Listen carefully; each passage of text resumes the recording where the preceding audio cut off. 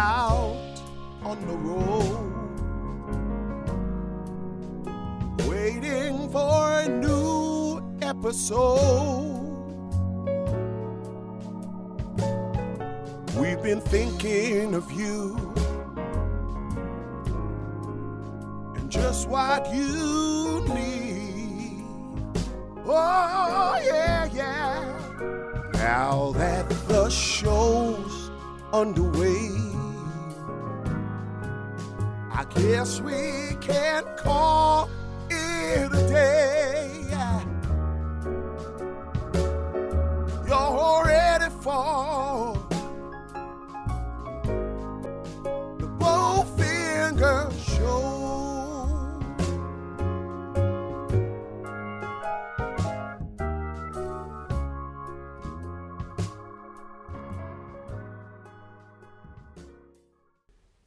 Howdy, everyone. Pull up a chair, kick up your boots, take a sip on a nice cold sarsaparilla. Sarsaparilla. What? Well, I would write it down, but I don't figure you could read it. Sody pop. It's the Bowfinger Minute Podcast. Welcome back. Each week, Movies by Minutes host are examining the 1999 Frank Oz directed comedy Bowfinger, 1 minute of screen time per episode. I'm your host, Robert Smith, coming to you from beautiful Tombstone. Yes, that one. I'll be your host for this minute of the movie. You may know me from my own little show, perhaps not. It's called Support Your Local Podcast. Definitely check us out if you're interested. Today we're going to take a look at minute 77. We begin with our beautiful starlet firing up the getaway car and end with a winding road on a dark, dark night. Before we get there, I do want to take a moment and bring a little bit of the Support Your Local Podcast flavor to the show, where I take a bit of a deep dive into one of the key members of the movie, the movers and shakers, if you will. I'm super excited to do this on this movie because we've got some really heavy hitters gathered around. And so without further ado, let's jump into a little segment I like to call Remember the Name. That's about all I'm going to do the rest of my life is go around remembering your name. And welcome to Remember the Name, the segment of the show where I like to just take a nice little deep dive into one of the cast or crew of the movie, one of the movers or shakers, if you will. Just take a look at where they've been, where they're going, where they're going to be after this movie, and hopefully give you kind of a list of things that, you know, if you've not seen them in, perhaps you could check them out. You know, hey, I like them in this. Let's check out this as well. So today, one of full disclosure, in doing the Remember the Names in my first season on my show, Support Your Local Podcast, I was kind of stuck with just a few people. So, you know, like Bruce Dern and James Garner, those guys, and then a lot of bit character actors of the 60s. So I was kind of stuck with that to where, you know, people that aren't 50 or 60 aren't going to know who they are. Super excited to be able to do this movie because there, again, are some heavy hitters. Today doesn't get much bigger. There's maybe one guy in this movie that's bigger, but this is today Mr. Steve Martin. Definitely, you know, got to start out with his stand-up comedy. If you're either going to love Steve Martin or you're going to hate him, and the people that hate him, you're not paying attention to his comedy or thinking how many different layers the comedy is actually hitting you on. But got his rise to fame really hitting some of the variety shows like the Smothers Brothers, Carol Burnett, things like that.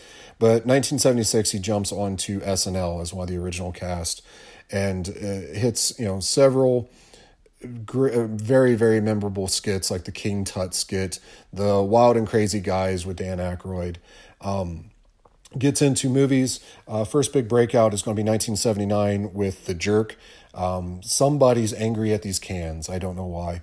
I did not discover The Jerk until much later in life when I was going back because I didn't really like the older 70s, 80s type stuff. Little did I know just how fortunate we are to have that comedy compared to the stuff that we have nowadays. 1983, we have Man with Two Brains. 1986, we have Three Amigos, which, full disclosure, I, at that time, did not really care for Steve Martin. And I say at that time, but like in discovering Steve Martin, in 1986, I was 4, so of course I didn't like Steve Martin, but just even until recently, I didn't really care for Steve Martin movies. I didn't really care for Chevy Chase movies, and I didn't really care for Martin Short movies. But somehow, Three Amigos, you put these 3 people together and it's actually gold. I've come to love Steve Martin movies. I've come to accept most Chevy Chase movies. And, sorry, Martin Short, I still don't like you. But yeah, that would have probably been the first movie as I got a little bit older that I would have seen of him. Also 1986, Little Shop of Horrors. 1987, Planes, Trains, and Automobiles. I'm sure it's an awesome movie. So many people rave about this. I know I have some friends listening to this that are going to probably disown me. It's okay. I like it. It's a movie. It's not something I watch on loop like most people, but gotta love some John Candy. 1988, Dirty Rotten Scoundrels. 1989, Parenthood, a movie that I didn't know existed and hadn't discovered until I got with my wife. This was one that she introduced me to because it's one of the ones that she actually liked. Great cast, great movie. If you've not watched Parenthood, go back and watch it, especially if you're now a parent. That movie hits home on more than one front. 1991, LA Story, also Father of the Bride. So this is probably the movie that I first knew who Steve Martin was in. So I may have caught a rerun of an old SNL sketch, but Father of the Bride is definitely something that my parents watched. I remember them renting it. I remember us seeing it on one of the free months of HBO, and loved that movie. Even loved it as a kid. So I would have been 9-ish when this came out. But that's where I would have seen, oh, that's this guy. I need to watch that guy, and then have gone back and watched since then. 1995, Father of the Bride Part 2. 1999, we are where we're at right now, playing Bowfinger, the titular character in the movie Bowfinger. 03, Cheaper by the Dozen.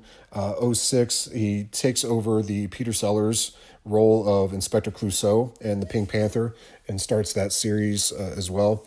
For better, for worse, I was never a big Pink Panther fan to start with the Peter Sellers. I like Peter Sellers, but I did not like those movies. But they're good. They're worth definitely a watch. I think they get a little bit more hate than they probably should. But yes, I don't need to rave on and on about Steve Martin. You guys know who he is. Definitely check him out. But this has been Remember the Name. You tell him I remember his name. And we're back. We begin our moment finding out that, in fact, the car was not for an intended quickie, much to probably Eddie Murphy's chagrin. But it is, in fact, an escape from our now assumedly gonadless policeman. Heather Graham's Daisy tells Kit to get in the car and that they have to stop the alien antenna. And Kit definitely looks befuddled here. And it's much better than the look of horror and shock that he had in our previous moment. I have to wonder if he's still getting the blood back up to his head from the, albeit brief, embrace and mention of some other things he just received from the beautiful Daisy. He does still have the wherewithal to understand that whatever this alien antenna is, they had better hurry if they're going to stop it. And I joked in our previous episode about the accent that Heather is trying to put on for her role. And I'm not entirely sure if it's meant to be German or Russian, somewhere over in that area of the world. But every time I hear it, I can't help to think of it as just a lesser version of Terry Garr in Young Frankenstein. And let's just put this out there. Heather Graham, the living, breathing, real actress, not Daisy, the character that she's portraying, I'm sure that she can do very good accents. And I know that this is meant to be a horrible one. I get that. And it works. 100% it works. I've heard that it's very difficult as an actor to portray someone doing bad acting. And if that's the case, she is an amazing actor because she's really laying it on thick as being a bad one in this movie. I have to give her props to that. They peel out and they're off to stop whatever antenna this may be. Kit still does not seem to be as flustered at being essentially kidnapped as you would think he is, given some of the harder persona that he portrayed earlier in the movie. So maybe his mental situation is not entirely as strong as it needs to be. And in fact, he looks almost relieved and happy at this moment, perhaps because he's finally being with someone who also knows of the alien conspiracy surrounding him. He's getting that validation. But we see the camera crew on top of their bucket truck, and they're camouflaged with tree limbs, and they're following the car, making sure not to lose any potential footage. And I have to admit, it does play for a pretty good laugh. The observatory must have been a ways away, because we soon see the truck pulling into the driveway of it, and it's now nighttime. It's kind of like in Casino, where Robert De Niro blows up in a car in broad daylight, and by the time the ambulance is pulling him in, it's almost midnight. So apparently it's a long drive from to the observatory. The crew, they hop out and begin to scramble for their next shot setup. And when I see this, I wonder if they are arriving first, then presumably they had to have gone ahead of the two in the car, Daisy and Kit. And at what point did they decide that they have enough film that they have enough film of them driving on the highway? And also, was the plan that we should drive Kit around a little bit and give the others time to get to the observatory and set up? Is Daisy giving him the scenic route? Previous episode, is she giving him the scenic route? But, and this is my favorite plan or thought. Was there the moment when Bowfinger decided that they had enough coverage and the truck had to speed up and pass the car to get there first? And if so, did Kit at some point see this bucket truck covered in trees and presumably a crew of people up there still in the bucket go driving past them? And does that warrant a conversation from Daisy of, oh, that must be the aliens. They're on to us. They're speeding up to get to their headquarters. I kind of want to see that part in the movie. Also, as we did see the transition from day to night that I said, and that passage of time, what was this car ride like? I assume that Kit has some questions for her. I mean, she's probably not just throwing lines of dialogue from a script at him, because she would know that they're not picking up any of that audio. And as we said before, at some point, there's not even a camera rolling because they've gone up ahead. So is she left having to make up the rest of this backstory and telling it to Kit? Perhaps she isn't the shy, all shucks, albeit promiscuous to the top, small town girl after all. Perhaps she really does have some acting chops. This time, I mean Daisy, the character. As we see the crew scrambling inside, I see Christine Baranski carrying a box, and she plays the character of Carol, and she's running in the opposite direction. And stay tuned to find out what exactly is in the box. Cue, what's in the box from Seven. I know you're all thinking it. We were all there, but seeing her brings a little bit of a smile to my face, because as those of you who listened to my podcast and heard my Christmas episodes that we just did, you know that she is one of the actresses in Jim Carrey's version of How the Grinch Stole Christmas. And I think she is truly a very attractive actress, especially so in this movie. I think she looks just downright beautiful. But for those in the know, I am very thankful for her covering those collarbones. We see the crew setting up the camera inside a security surveillance room. And I have to wonder what's kind of going on there. Are they perhaps they're going to lift a page from Sliver? Maybe we will see that scene between Daisy and Kit. Who knows? But we do finish our minute seeing the car now killing the brake pads going down this winding road. You can hear the screeching nonstop. And we hear the German, German accent of her telling Kit of her need for love. And, hey, perhaps she did spend the entire trip keeping him occupied. But we'll see. So going out, what's in the box? What's in the box? Had to do it, sorry.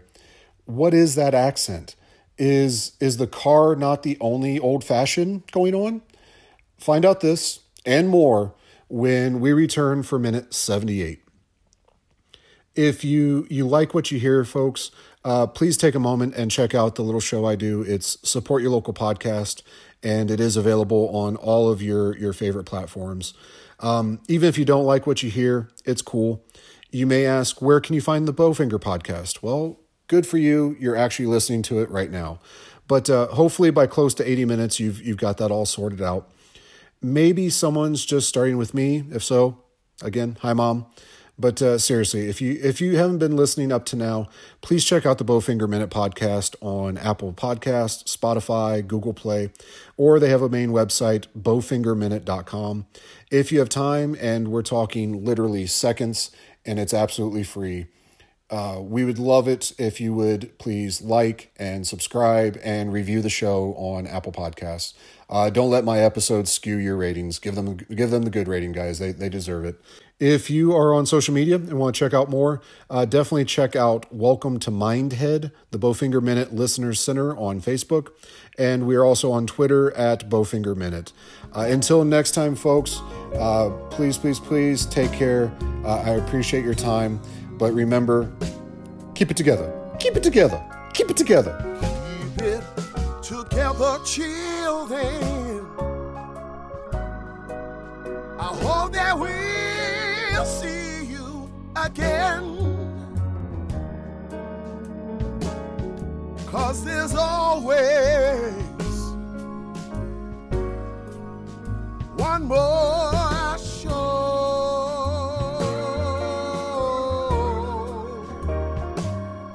'Cause there's always one more show.